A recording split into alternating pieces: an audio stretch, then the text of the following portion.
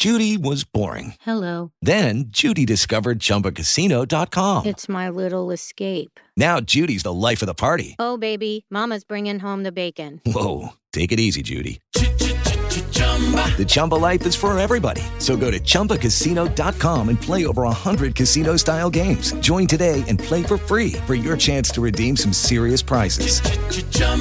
ChumbaCasino.com. No purchase necessary. Void where prohibited by law. 18 plus terms and conditions apply. See website for details. How clutter ruins your business. Sometimes we don't really think about our surroundings or even our virtual surroundings affecting the way we run business every day. I just finished a book called The Life-Changing Magic of Tidying Up. And I know that you've probably heard of it before. Maybe you've even read it, the KonMari method. And I was really inspired by it to integrate it into my business, as well as my personal life. And it just made sense. And Desiree has read it too. And it was sort of the inspiration behind this show. And so we are back with episode 3. And we're going to be talking about decluttering your business and why you should.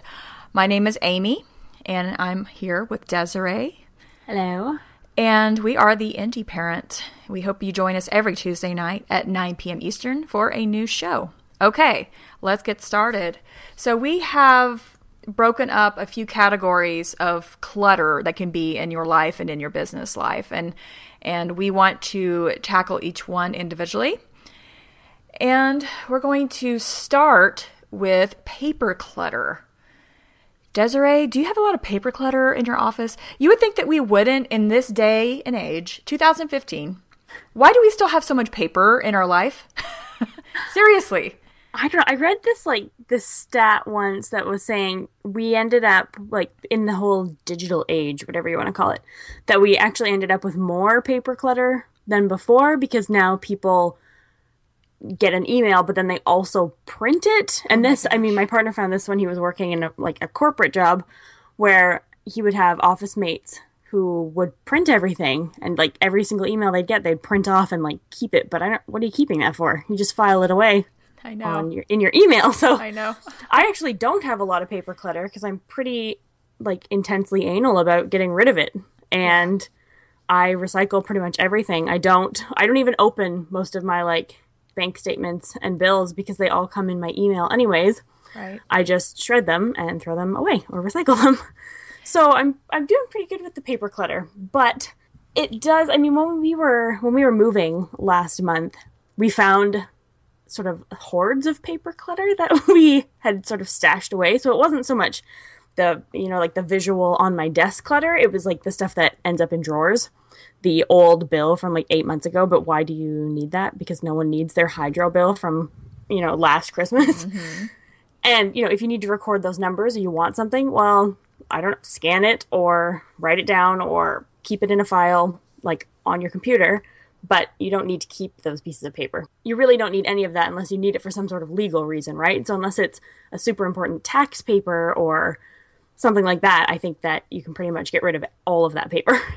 Yeah, I think when I think about the bulk of the papers that I still have in 2015, they are mostly bills, and they're bills that I haven't yet switched to paying virtually or online or automatically paying, which would be another form of decluttering, is having your bills automatically taken out of your checking account. That would save you a step and save the paper clutter as well as just the mental clutter of having to pay it. And so when I'm looking, because I have a little inbox, a physical inbox of paper, and most of it is just bills that I haven't, utility bills and things that I haven't switched to just paying online. And so that's my own fault. And I find that I don't really organize my papers until it's tax season and I have to go through everything and figure that out. And and in the midst of all these suggestions we're giving you, we're not saying that we are that great at doing this ourselves, and we actually need this as a kick in the butt to a little reminder, because we're both feeling very overwhelmed and disorganized right now, this week specifically. And I'm looking at my papers and thinking, when do I really file these away? Because I do have a file cabinet, although it's only one drawer, and I try to keep it to one drawer because I don't need to save everything, only if I need it for my taxes. And then again, I could be storing that online into documents, a Google Doc, or a spreadsheet. There's so many different forms of software to keep your finances straight, like QuickBooks and probably a million more. So for our business, we use... I'm going to forget the name of it. Xero. Xero. Okay, I don't know about that one. We use Xero for all of our invoicing and things, and that keeps track of, you can put your receipts into it and all that. And to be honest, I'm not the one who does a lot of the the paperwork for Kids and Co Media. I get my partner to do it because he's far more organized than I am.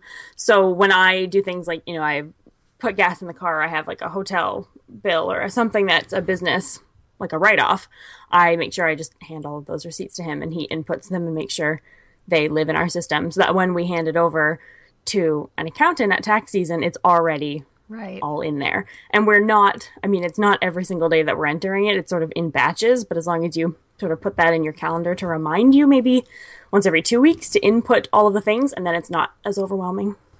I think that part of the problem with paper clutter, especially for my generation, I'm 40, and I grew up, and in early in my career when I worked in an office, it was all about paper.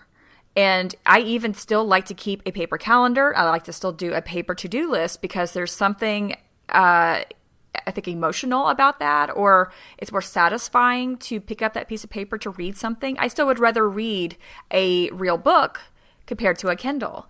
And so I could see how it can be difficult to not want to print a contract to read it or to sign it physically with a pen and paper.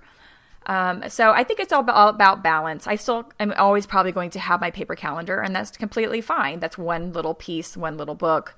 But it's the print, like Desiree said, the printing of things that you can store in an email archive or on your computer or on a hard drive that I challenge you to try to do more of your transactions that way and see if it affects you.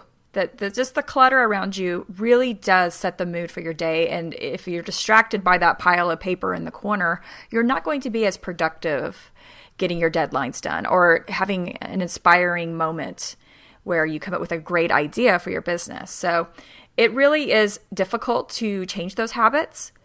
But I have to say it can be somewhat life-changing. And that book that I mentioned really speaks about that a lot. Paper, let's try to declutter it. Okay, next, we're going to move on to desk clutter, which could include paper. But yes. When I'm looking around, my desk, and I should take a photo of it, it is pretty small. It's from IKEA. It's very narrow. It's just a plain white desk with two very narrow drawers that don't really hold that much, but I'm glad that they don't because I don't have much in them. I just have a few office supplies that I need, and one of them is to hold the bills that I don't yet have online to pay. I'm embarrassed to say. And then my desk is the one area that I do keep pretty organized and clean because it is the place that you're staring at all day when you're working. And so it should be clean. It should be a fun place. Maybe there's a few pieces you put on there. I have an owl pencil cup that I like that I've had for years, and I like to look at it. I have a neat little light on my desk to give me extra light, and it's kind of funky and neat. And I just in my calendar, of course, my paper calendar, and a fun mouse pad. But I think that our desk tends to clutter probably the fastest. Yeah, because you're sitting there and everything you touch ends up sort of and you eat there.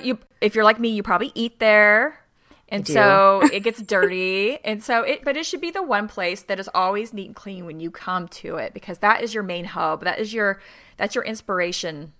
That's the place where you come with the most inspirational ideas, and that's where you are the most productive. I've read a lot of things or a lot of articles that sort of say, a creative person has a very messy desk, and that helps your mind, take on a few different challenges at once because you're sort of having to always multitask with whatever you're thinking about. But I find that a messy desk, I can't get anything done.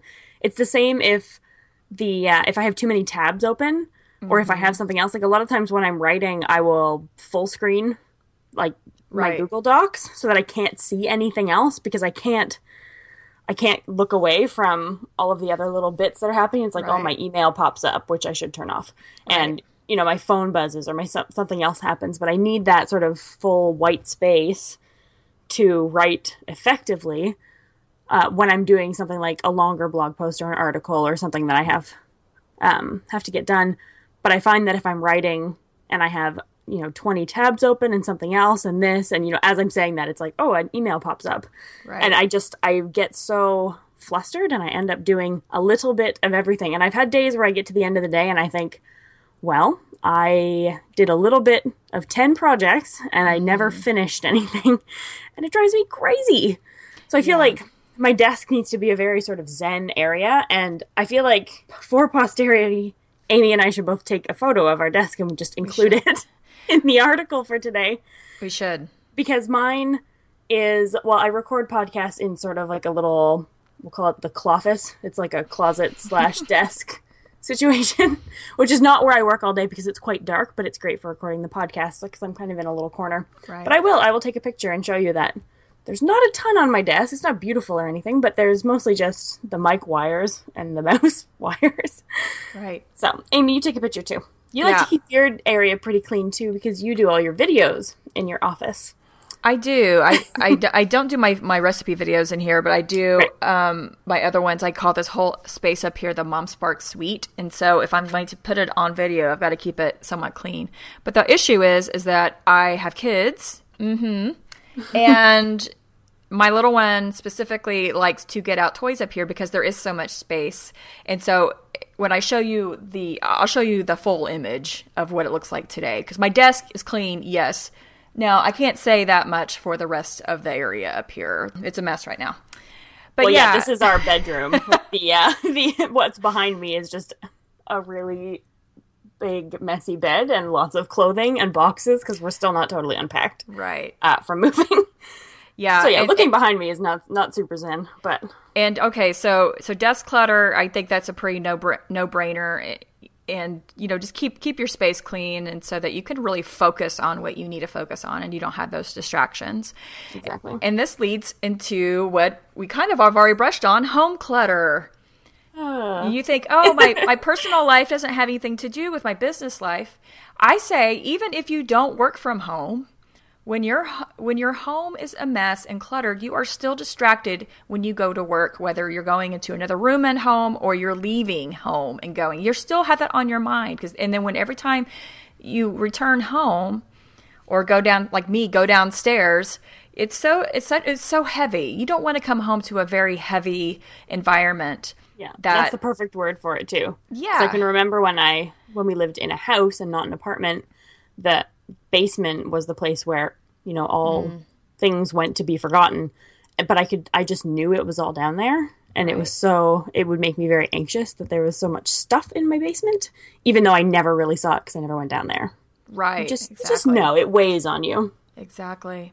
And, for those of us who do work from home, it's an extra challenge because, and if, we obviously all have kids, and to try to keep the area somewhat tidy and every day is really difficult, and work from home and this and that. And one of the things that's great about that book is she talks a lot about how to keep things tidy on a daily basis, which most of us probably don't do. And one key way to do that is to not have as much stuff. And if you have kids, you probably have a lot of stuff that your kids don't need, you don't need, or you just don't have the time to really go through. You think you don't have time to go through and purge and get rid of some things.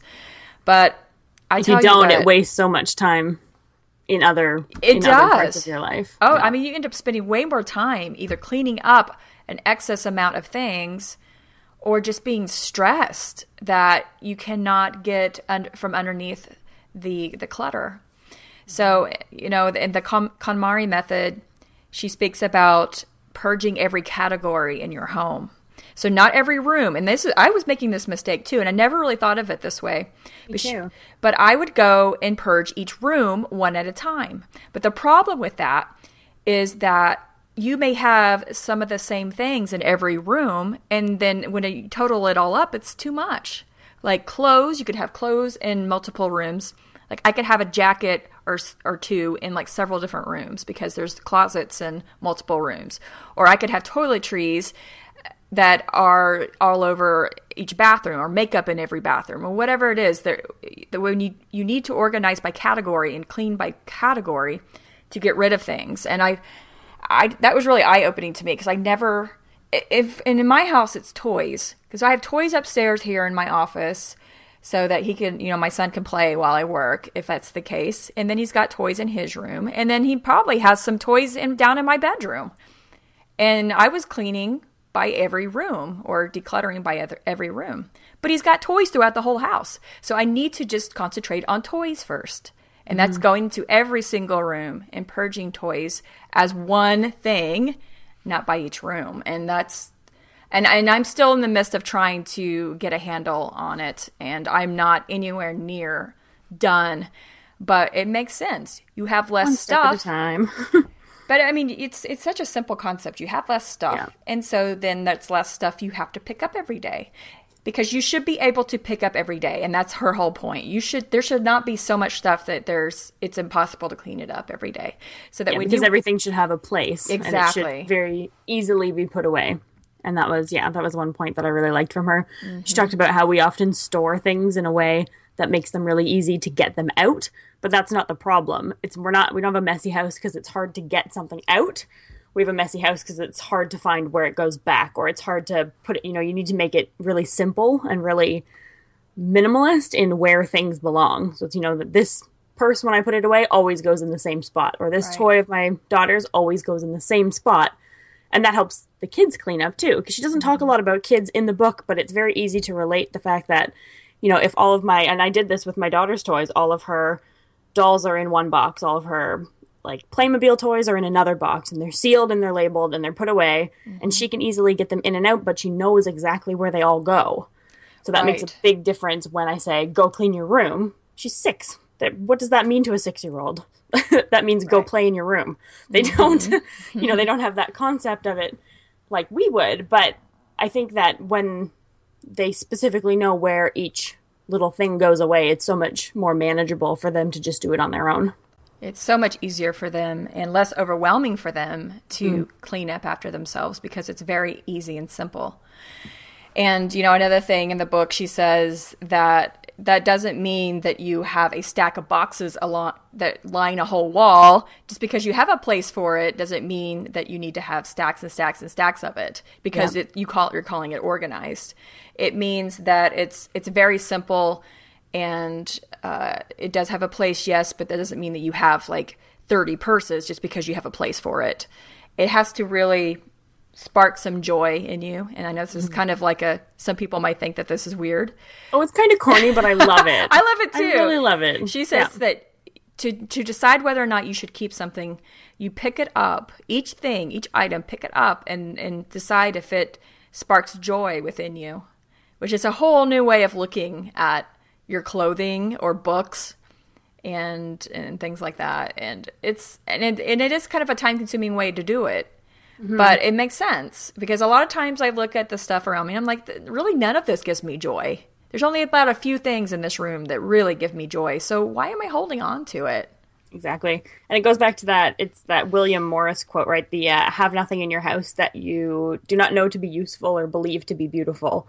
So it's, do I have this particular thing because I could afford it at the time? I thought it was kind of neat. Or do I have it because I actually use it and I actually love it? Like when I look at it, I'm like, oh yeah. Like, not, oh crap, I'm going to have to pack that up next time I move, Right, exactly. Sorry. One of my favorite things that she says in the book is when, you talk about that, her concept of going through and holding each item and saying, is this mug something? That's my problem, mugs. There's so many. Me too.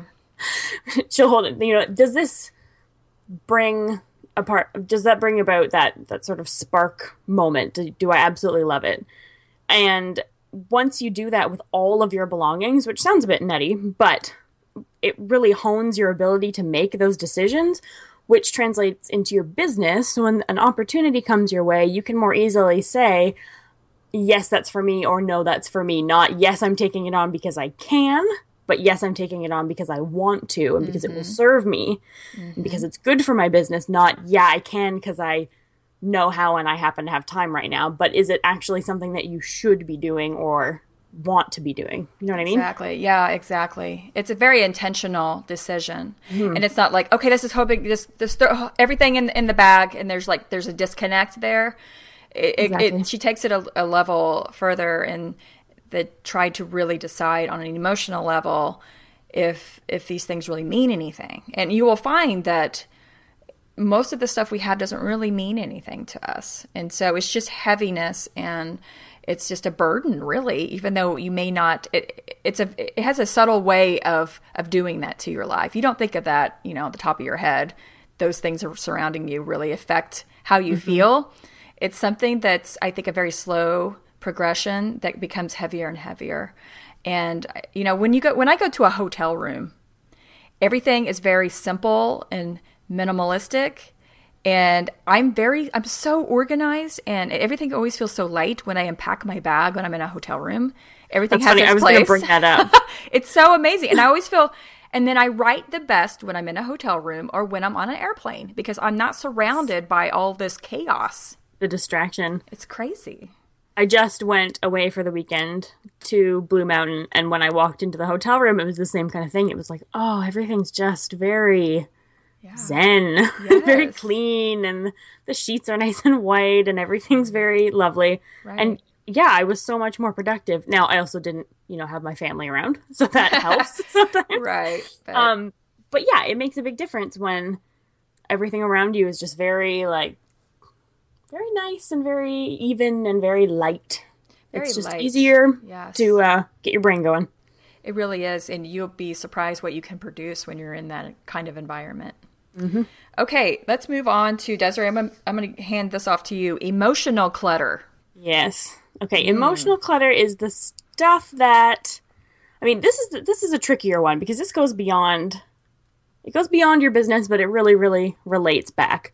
Emotional clutter to me is the people and things that we worry about, and the things that are sort of that nagging feeling at the back of your head that follows you around all day. Yeah. Do you ever get that feeling where, something is just sort of frustrating, or you got to get something off your mind, or someone said something to you that upset you, or something that is just sticking in there? You have to, I always say you have to walk through it. You have to, okay, that terrible feeling I'm having in the back of my head, I have to, get face to face with it and say, okay, why am I having this? Does it actually matter? Am I just worrying it for the sake of it? Does it affect my life? Does it affect someone else's? Get those little bits out of the back of your head and really think through them in a way that distances yourself from it. So, if someone leaves a mean comment on a blog post, that's a pretty easy example. Think about, does that really affect you? Does it really change anything about you? Do you believe that about yourself? Do you believe that about what you wrote? And then work through it in a way and just sort of let it go. And it sounds, again, kind of cheesy, but just, see you later. Write it down if you have to. Throw it in the garbage if you have to. Just get rid of it. Because once you can sort of free that space up in your head starts to feel lighter. And it doesn't feel like, that cluttered living room of yours. Your head starts to feel a little more zen, and you can concentrate on the things that actually matter to you. That and, emotional clutter can be from even your colleagues or your team, employees, customers. Some of those things you may not be able to walk away from and distance yourself. It may be that you need to stop and try to work through that and try to come up with a solution so that those yucky feelings in your stomach aren't nagging you every day. Sometimes that might mean letting someone, like an employee, go. Or maybe it means that you have to work through some issues with your personal relationships. But, some things we can, like a comment and things like that, or maybe even a bad customer review or a bad customer experience, we can kind of like move on. But if we're seeing the people every day that are causing this emotional clutter, we've got to stop a second, even if we're busy, and really work through that, because those things just never go away. Those feelings always are going to hurt and be another heavy thing in your life if you can't work through it. And even if it's not something that ends up being the way we expect it to, at least we kind of worked through it and got to the other side of it, and there was some kind of closure. Exactly. And I know that that's not easy. I've been in business for a long time, and I've had to let employees go or contractors go, and it's extremely stressful, stressful. But it's necessary, and it's inevitable, and it's going to happen, and it's part of it's a part of business that is not my favorite. It's not anyone's favorite, but it affects your personal life if you can't, get through that.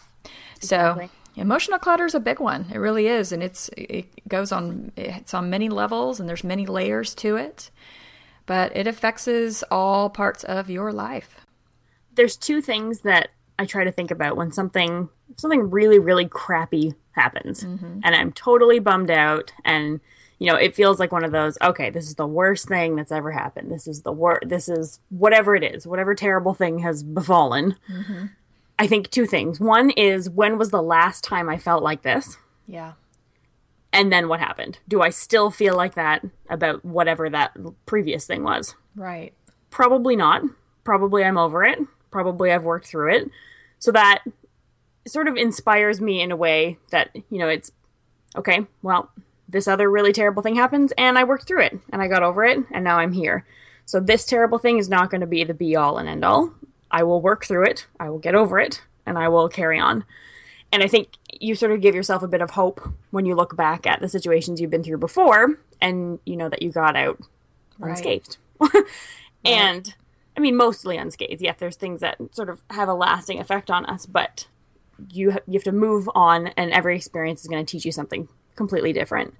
The other thing that I think about is, well, what's the worst case scenario? What's the worst thing that's going to happen out of this crappy thing that's happened? Like, what's my escape plan for the worst thing that could happen? For example, it's, if, again, go back to that bad comment. Say you have that on your business site. What's the worst thing that could happen if someone sends you a nasty comment? Well, then they're not going to buy from you, or they're not going to sing your praises, or maybe they're going to tell more people that your business sucks. Maybe something like that.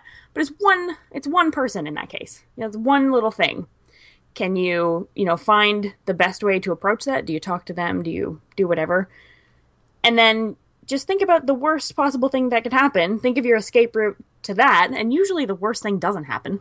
No, and usually never does. Right? So even like the worst thing that your head can think of is probably not going to happen. And if you can get over that very worst thing and find a way to deal with that, well, then you're probably going to be fine, because whatever does happen is not going to be as bad. Almost always. So yeah, I completely agree. I think that, in the moment it feels huge and it feels heavy. Yeah. But it is good to maybe just put, shine some perspective on it and say, really, what does this mean? Is this worth it? And then I'm kind of like, I always think of what to do to take action on it, to either make myself feel better, or to make the other person feel better, or to try to just work it out so that we can both be, just in a better place. Exactly. So yeah, that's definitely a big one. And I think there's one other sort of emotional clutter, and that is people in your life who, whether they were friends previously or coworkers or a spouse or something, there's people in your life that don't need to be there. Right. And that's sort of harsh, but it's true. If you have a friend or someone who's always bringing you down, who is a drain, who, every time you hang out with them, you just think, oh my goodness, I can't, they're dark, negative people. And what, maybe they're going through something else, and maybe there's a way that you can help them, and maybe there's not. But sometimes you have to cut people out. It's true. It's and not it's harsh, easy. and it's not easy. But you know what? Everyone in your life serves some sort of purpose. Some teaches you some sort of lesson, and you're teaching them some sort of lesson. But you can't, give up on what you're working on, or, forsake your own needs for someone else if that's a constant always and there's nothing you can do about it. If this is just, I've had people in my life who, every time you hang out with them, they're very, you can just feel it. Again, there's that heaviness, that darkness. Mm-hmm. And if it's beyond the point where you can't help them or guide them to help, then I'm going to sound really, really like a jerk right now. I just feel like those people can't stay in your life for now. Maybe again later, but if it's someone who's always dragging you down, you don't need that. If you feel like you have done everything you could as a friend, as a family member to help that person, and then it's it's unbalanced in that you're giving so much and you're not receiving the same, comfort back or investment back, it's not worth it, especially you're a parent yourself. You've already got a lot on your plate. You're a business owner, plus you're a parent. You're not really required to do anything else beyond that. Mm-hmm. And so if you are still and it's not working, then you've got to make a big decision on whether or not that's a smart move for your family. I think about my family. I don't even think about myself. I think, is this enhancing my family's life? Is this adding joy to my family? Is this helping my family financially? I think of all those things. It's like at the big picture. And if it's not, because I'm a mess, because if this particular person is maybe so emotionally taxing that I can't give that same emotional care to my family or my business, it's never going to work for me. It's just not going to work. And so and I know that it does sound harsh, but to me, it's harsher to not have that energy available for your family. So always think from that perspective. Okay, we've talked about emotional clutter a lot. 'Cause that's a big one. Let's move to the next one, and that's schedule clutter. And this is also could go back to your family. Yeah. Sometimes I look at my schedule, my calendar, my paper calendar, and I'm like, why is this happening? Why do I have so many things? And it's usually a mix between deadlines and then family activities, appointments, errands, and then every day. And I try so hard to just break it up like a little bit each day. But then I swear, like, it keeps building and building and building as I get towards the end of the week. So, like, all those things that I couldn't get to the beginning of the week all come like Thursday and Friday. And then I'm like, oh my God, what is happening?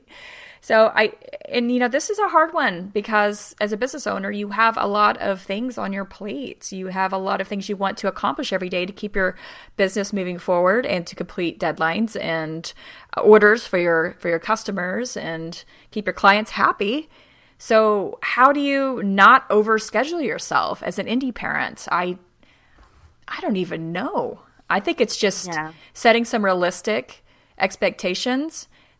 And I think a lot of times we put a lot of pressure on ourselves as entrepreneurs to really shoot high every single day. And some days you just can't. Yeah, and didn't we do a whole episode about how to say no? Yes, we did. Sometimes you just have to say no. Go back and find that. I know. Exactly. It's just hard for us because we bust our butts. I mean, that's what makes us business owners. That's what makes us different from the rest, and why we're good at what we do is because we put each day, if you're like me, you wake up and you're just like balls to the wall from the moment you wake up, hardcore, and then you pick up your kids and then you've got to go hardcore for the rest of the night for your family.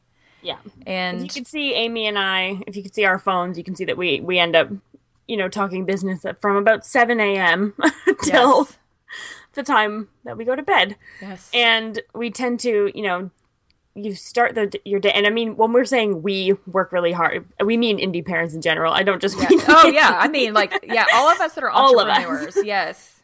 But yeah, we love it. That's why we're doing what we're doing. Mm-hmm. We're not stuck in jobs that we hate. We made this decision, and you guys made this decision to be in a job, in a career, in a business that you love. So why wouldn't you want to start it like that? But that does bring it back to the point where you can very easily overschedule yourself. Like I'm looking at my Google Calendar right now, and even today, it's like, well, every bit of the day has already been chunked off for something. Yep. And sometimes you're going to have those days, but I think if you can attempt to find days when, you just don't say, on Wednesdays, I just don't schedule any phone calls or meetings or whatever it is. And it won't always work out that way. But if you have that one day that's a little lighter, then you can sort of adjust your schedule from there. Like, I really try not to schedule things on days when my daughter has swimming lessons after school, because it's a long day, and fitting too many things into that just gets too hectic. Right. And it also goes back to when you do have something on your schedule, to just focus on that thing that you have on your schedule and not get distracted by email or Facebook or social media, so that you can really be intentional with your time. And I have found that when I am extra intentional with meeting everything, that all my deadlines or errands or whatever it is on my calendar, and I'm just doing those things, I'm not taking any other phone calls, I'm not opening up email, I'm not getting on social media, you can actually get it done in a timely manner. It's all the distractions throughout the day that make you feel overwhelmed. And so I say, if you do have a heavy schedule, and especially if you have several children and you have all these activities and appointments and things you've got to rush around, it's hard to work when you're in the car driving around your kids. So you have to be very, very intentional with the time that you have. And I know it's not easy, because you want to answer every email you get, because that means that that's probably money in your inbox. You need to respond. But does anyone else hate email as much as I hate email? Is just like, I think that we should for sure have a whole podcast just on email, because there are so many things to talk about, and it's mostly the obsessive checking of it. And then it's such a distraction, because then you're in this conversation with somebody that was not on your calendar that day. Yep. But yet you should still have a window where you do check email. It doesn't need to be every 5 minutes, though. I think today my goal is to turn off the little notification in the corner of my computer that tells me when I have an email. Yeah, you should. I've turned it off on my phone, but I need to turn it off on my computer. I'm glad I don't have that. I do not have that. But I will click over on the tab when I see that it says inbox 5, inbox 10. I'm like, oh, someone emailed me, and really it should be shut out, because that's not what I have assigned myself to work on at that time of the day.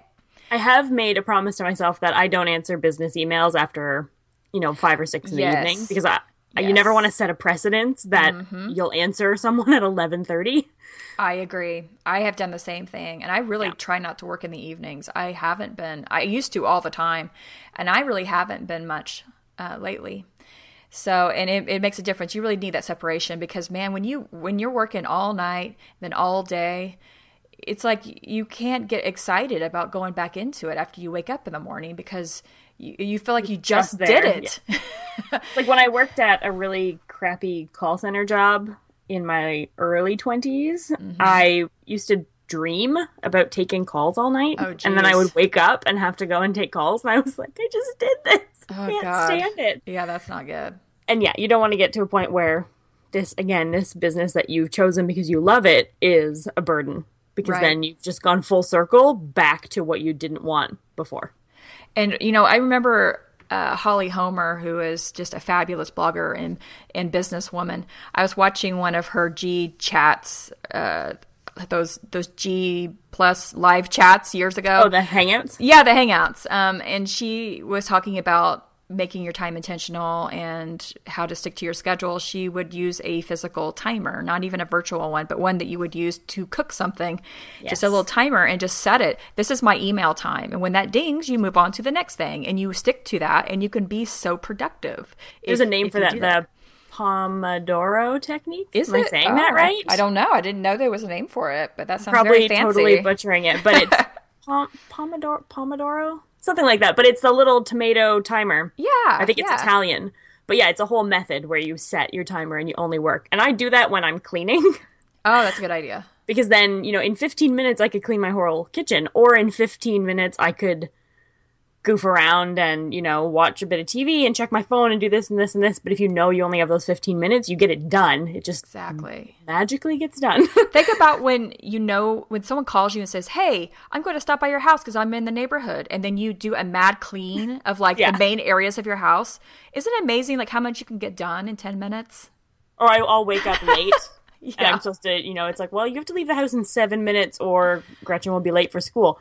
I can shower and make a lunch and make a breakfast and coffee in like 4 minutes. Right. If I only have 4 minutes. Right. But then when we know we have all day, we just take our time, our sweet time, and then we're like, oh, why am I so stressed out? Well, it's because we didn't manage our time properly. And it's so easy to do, especially when it comes to the online world, which we're about to get into. The last section of clutter is virtual clutter. This is a big one. Most of us have our businesses online in some shape or form. Usually that means social media or a website. And, even I say Gmail, email can be one of those forms too. Virtual clutter. It's so distracting when we are working on either creating a flyer online, or we're writing an article, whatever it is that we're doing. We're working away, we're focused, and then we get a little ding that we've got a Facebook message. And then once you go over to Facebook, it's over. It doesn't matter if you're over there for a Facebook message. You're like, oh, the new Star Wars trailer. And then you go into that and you're like, oh, look, it's Kim, who I haven't talked to in a while. I wonder what she's doing. Then you click over to Kim and you're like, oh, wow, she just had a baby. Wow, I need to send her, and you're just in this deep, dark hole of social media, Facebook. It's usually Facebook. But whatever it is, you might be, into YouTube videos and looking at kitten videos or whatever it is. We all have our vices. Rabbit hole, and then you're done. Yeah, we all have our vices and our weaknesses. Whatever it could be, gaming. I don't know. Whatever it is, you can. If you know that you can easily get lost in that, you should just not even have that window open. You should not have those notifications at all, and just make your little schedule. This is my time to check on Facebook, and you have 15 minutes or whatever is a reasonable amount of time for you, and then that's it. And the same with email. I only am going to check email for 15 minutes from 10 to 10:15 today. And you set your timer and you're intentional with it. And then you don't check it again until maybe later in the day.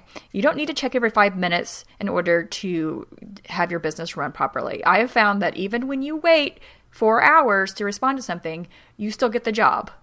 Yeah. It's okay. And I think we've sort of fallen into this habit of thinking that email is instant communication. I think that, tell me if this is true for you, Amy, but I feel like if someone sends me an email, I'm probably not going to get that immediately. Like, that's not the best way to reach me right in this moment. Right. A Facebook message or a text is going to reach me. And if you don't want to talk to me at all, you should call me, because I probably won't answer my phone. I'm bad. Like, email and phone is pretty much the bane of my whole existence. But if you sent me a tweet or you sent me a Facebook message or a text, I would probably get back to you pretty quickly, because those are the forms of communication that I feel like my introvert self can handle a little bit better. If you get so many of those, and then people know that that's the way to get to you and you'll respond right away, that can be a trap as well. Yeah. And so it's difficult. My favorite button on Facebook is the mark as unread feature, so that I can read something and then lie to you and say that I haven't read it yet. So then I feel like I'm not hurting people's feelings. I'm admitting way too many bad things about myself in this podcast. See, I'm kind of on the fence with Facebook messaging. I feel like from a business standpoint, it's not my favorite way to communicate. For friends. I feel like but I get so many that are business related. I like it just for personal reasons, in that I don't need to respond right away, or if it's a good friend, then I may. But it could be such a distraction that I could be then pulled into this other world, which is Facebook, and then I am now totally off my schedule. I'm off my game, and now I'm in this dark distraction hole of Facebook. So there's one thing that I have done previously. I don't have it set up right now, but previously I have set up my Facebook messages to come to my IM on my desktop. Mm-hmm. So it just opens up like a text message. So I'm still in my Facebook messaging through that. Right. But not in the ever so tantalizing Facebook feed. Yeah, that's a good idea. I think you could do that with Skype as well. Yeah, and I found that helped a little more, because then I can still get to those messages, but I'm not inundated with like BuzzFeed bacon Nutella videos. Exactly. So I don't get distracted. Exactly.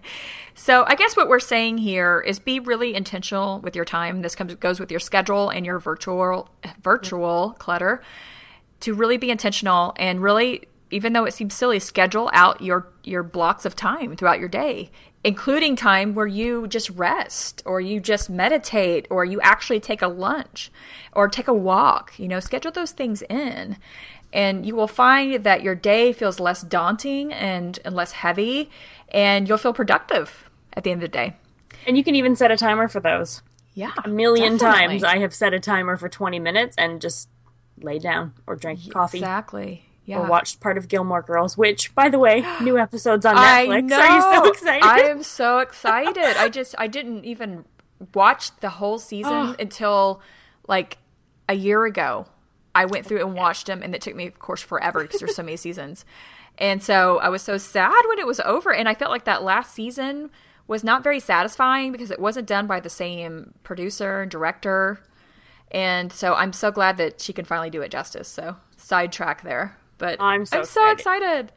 All right. Well, I think we can wrap up this show, and I hope you got some bits and pieces out of this for the clutter in your life. And Desiree's going to assign some homework and close our show out. So today's homework, again, I'm trying to keep these super actionable, super easy so that you will actually go and do them and report back. Today I want you to get rid of some piece of clutter, I don't care how small it is or how big it is, in one of these categories, and tell us about it. Whether it's I cleaned off my desk, or I cleaned out the fridge, or I donated those boxes I meant to get rid of 4 years ago, or I, set some boundaries with someone in my personal life, something like that. I want you to get rid of any piece of clutter in these categories, and you can check out the blog post at theindyparent.com. And I want you to report back. You can tweet us at using the hashtag #IndyParent, and we will see that, and we'll retweet you too. You can use that hashtag on Instagram as well, because we're always hanging out there. And yeah, I would like you to send over that homework. We're going to do the same. Amy and I will share in our blog post today. Or, well, if you go head over to the blog, it will already be there because of the magic of the internet. Mm-hmm.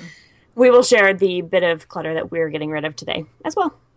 Thanks again for listening to episode 3, season 2 of the Indie Parent podcast. My name is Desiree Fawn. I'm here with Amy Belgart, and you can catch us every week, Tuesdays at 9 p.m. Eastern. See you next time.